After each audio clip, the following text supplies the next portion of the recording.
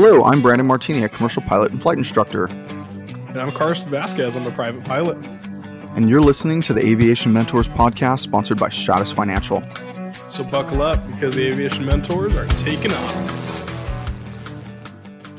Welcome back, everybody, to another amazing and great episode of the Aviation Mentors podcast. Today, we're actually going to be talking about one of the most essential parts about being a pilot, and that's using a checklist. I know it's one of those things that as you become an older pilot, you start to use less and less of. But today we're going to talk to you about why you really shouldn't do that. Use that checklist. It's there for a reason, and there's a reason why the manufacturer put it in your POH. So it's something your CFI is going to tell you to do constantly during training, and hopefully you will still use it after, just as much as you are using it prior. One of the things that my CFI had gone over with me right before my check ride was you need to use your checklist. Even at the end of your training, you still don't know everything. You get your private pilot license, it's your license to learn. And not using your checklist on check ride is actually so severe that DPs can instantly give you a disapproval for it. It was actually a big thing that was happening right around the time of my check ride was that is like a big push from the FAA and from the FSDO and Riverside and for all DPs to give disapprovals if they're not using their checklist. So today we kind of wanted to go over why they're so important. And first off, the primary function of having that checklist as a pilot is to ensure consistency and standardization. So really make sure you just follow the same procedure every time. It also serves as a good memory aid because our memory is never going to be perfect. And no matter how often you fly, you can always forget something. And you're going to have a huge load on you when you're flying an airplane. Maybe you're not flying a trainer all the time, or maybe you're brand new and having that trainer is still a huge load on you. But when you get to bigger airplanes or more complex airplanes, there's more things going on. And having a checklist serves to take some of that off of you so you're not struggling to remember everything you're doing. Another big thing is having the emergency procedures and our emergency checklist. The last thing you want to do when you're in an emergency situation is try and figure out what you're supposed to be doing with the airplane. So the common things like an engine fire, engine failure, all of those system failures are all going to be on an emergency checklist. So you run through those steps first before you do anything else. And that's for a reason. People have already gone through it for you. So take a lesson from someone else. Yeah, absolutely. And I mean, on checklist, there's some memory items that you can remember on checklists. For example, on your multi-engine checklist, some people use CP dive. I just say control, power, drag, identify, verify, fix, or feather. And I tell everybody the speed at which I say that is the speed in which you should do it. So control the airplane, push all the power in, control, power, drag, all the drag out, identify, well, which engine's dead? Verify. Let's verify. We're going to turn off the correct engine, and then we can either fix or we can feather it, right? And it should be done in that sequence. And then as soon as you're done with that and you have the airplane under control, then pull out that emergency checklist and start talking out loud. Hey, did I actually do all the things? Now, what can I do to either reboot my engine, restart it, or do something else? Land, for instance. But sometimes there's going to be memory items.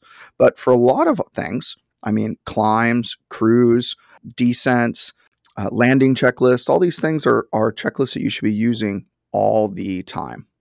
Yeah. I can't tell you how many times when I was doing my private pilot training, I was just flying, I was taking off.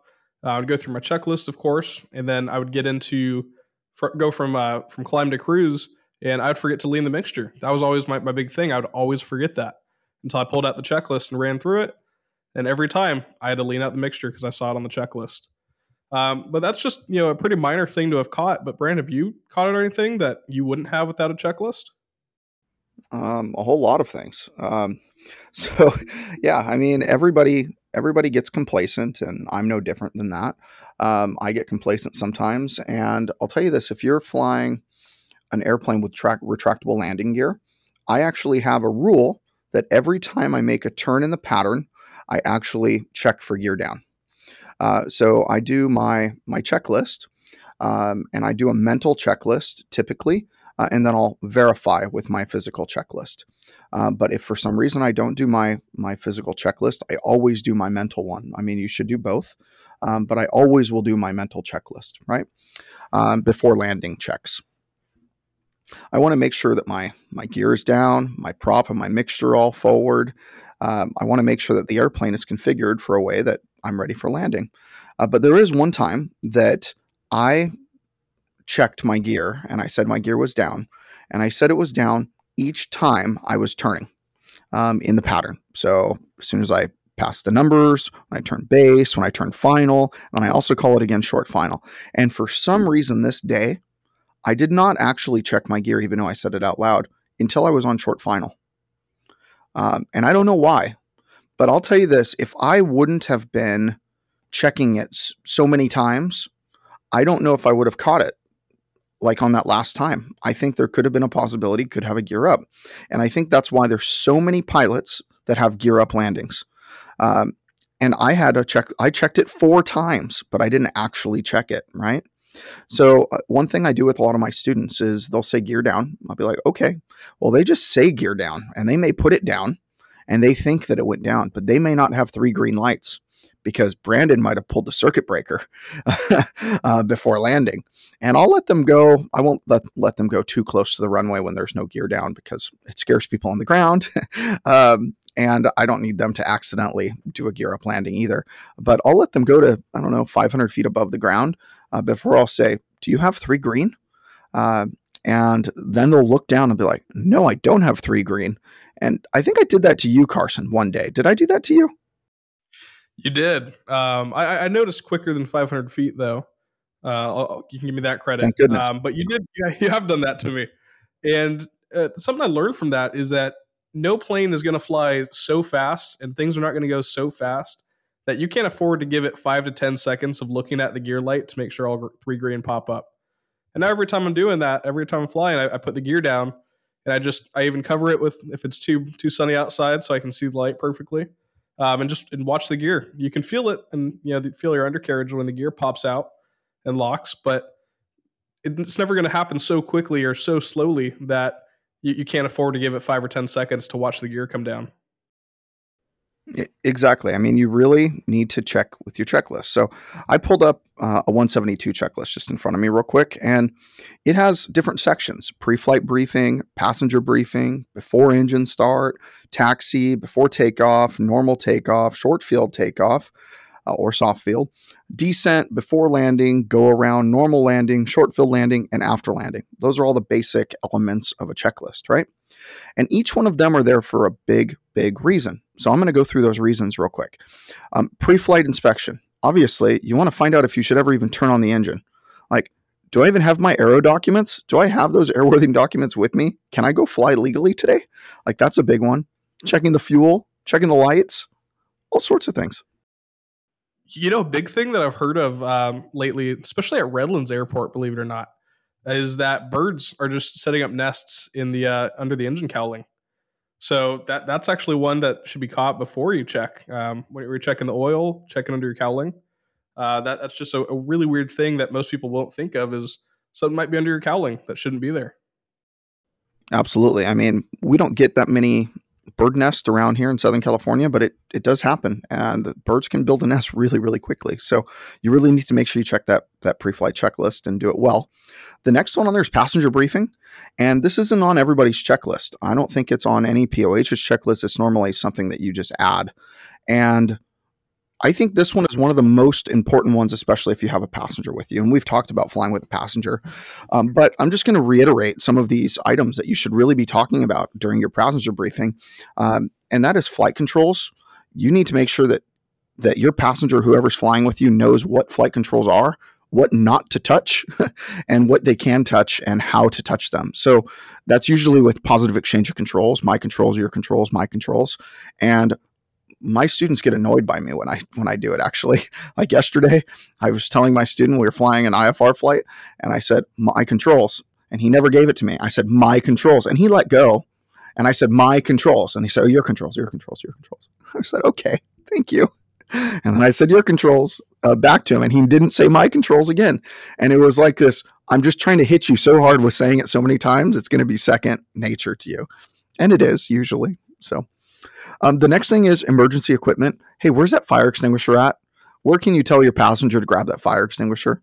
How do you use a door and a seatbelt? They may sound stupid and easy to you, but guess what? It might not be stupid and easy to somebody who's never done it before. So make sure you explain how to use them, especially a door. most people don't even know how to open up a door on a Tesla. So how do you think somebody's going to do it on an airplane, right? People don't know where that little button is on the Tesla. You press it and it pops open. It just doesn't happen, right? Or you get to a Cherokee with a window latch. Yeah, exactly. Yeah, you don't know how to latch the window, whatever it may be. And the last one is sterile cockpit, just telling everybody when to shut up in an airplane. Sometimes that's really important too, especially when you're landing or controllers are trying to talk. I actually teach them a hand signal, believe it or not. I put my hand up like a big, like a high five, and that just means like, please stop talking. And I show them what that hand signal means. So it's really kind of an interesting thing to do. I've actually, I've flown with Maddie a few times, and she pays attention. So I've actually gotten her to the point where when we're taking off or pulling onto the runway or we're about to land, she's okay. I got it. Quiet time. She just knows. She's like, quiet time. Yeah, that's good. So I think it's something all passengers should know, especially flying with someone frequently. Is just really the passenger briefing doesn't go away no matter how often you're flying with somebody. Definitely. And some other big ones, I'm not going to go through every single item on here because I want to respect everyone's time on this episode. We try to keep them between 15 and 30 minutes, usually around 20, of course, just so we can listen to them on the way to work or whatnot. But there's some big ones. A descent checklist is pretty big, or even the climb checklist. You might not have enough power to climb if you don't lean that engine. You might not be getting the RPM that you should be getting. I mean, you could be getting 300, 400, 500 RPM additionally if you lean that airplane on your climb. So that's really important. The descent checklist, I would say, is just as equally as important. If you have that mixture leaned way out to, lean of peak, and you start descending, that engine's going to start coughing at some point, especially if you leaned it at 12,000 feet and you're now down to about 3,000. It might quit. So you need to make sure that you're doing that descent checklist. It's more important than you think, right? And then I kind of briefly touched on it before, but the GUMPS checklist, and we actually have it as GUMPS listed on here, but it's gas on the fullest tank, undercarriage down and locked or down and welded for a 172. Mixture is M, mixture full rich, so push that mixture all the way in. P is props or propellers. Make sure they're full forward slowly so you don't overspeed a propeller. It's very common with a lot of people. They overspeed propellers. You don't need to do it. And then S, everybody has something different for S, but I say safety belts and switches. So fuel pumps if it needs it, seat belts on, and any lights that you may need. So switches. So that's how I do my GUMPS check. And then obviously, I just reiterate on this particular checklist. I created it a long time ago. I put mixture rich again. In case somebody forgets what GUMPS means, hey, don't forget the mixture. Obviously, that's really important. We don't want to land with our mixture super lean and have the engine cut out when we pull our power. That's not going to be a good thing, right? And then carburetor heat as required or as needed. And obviously, whatever checklist you're using, make sure it coincides with your POH. Your POH is really the law, and that's what you should be looking at. But a lot of people have new checklists that they use, and you can even buy some pre-made checklist online. I think it's called Checkmate Checklist, and they make great checklists. They're like one-page plastic sheets. You can get them from Aircraft Spruce or Sporties or different places like that. So obviously, we're talking about checklists for a reason because they are important. And I'm mentioning a few things that can kill you. Not putting your gear down, not leaning or enriching your mixture. Those are big things that are on your checklist for a reason. And sometimes you might miss them. Make sure that you're not missing these things. You really have to think about it. Yeah, I absolutely agree. And once you're going through it, these items are essential to remember, but you can't trust your memory.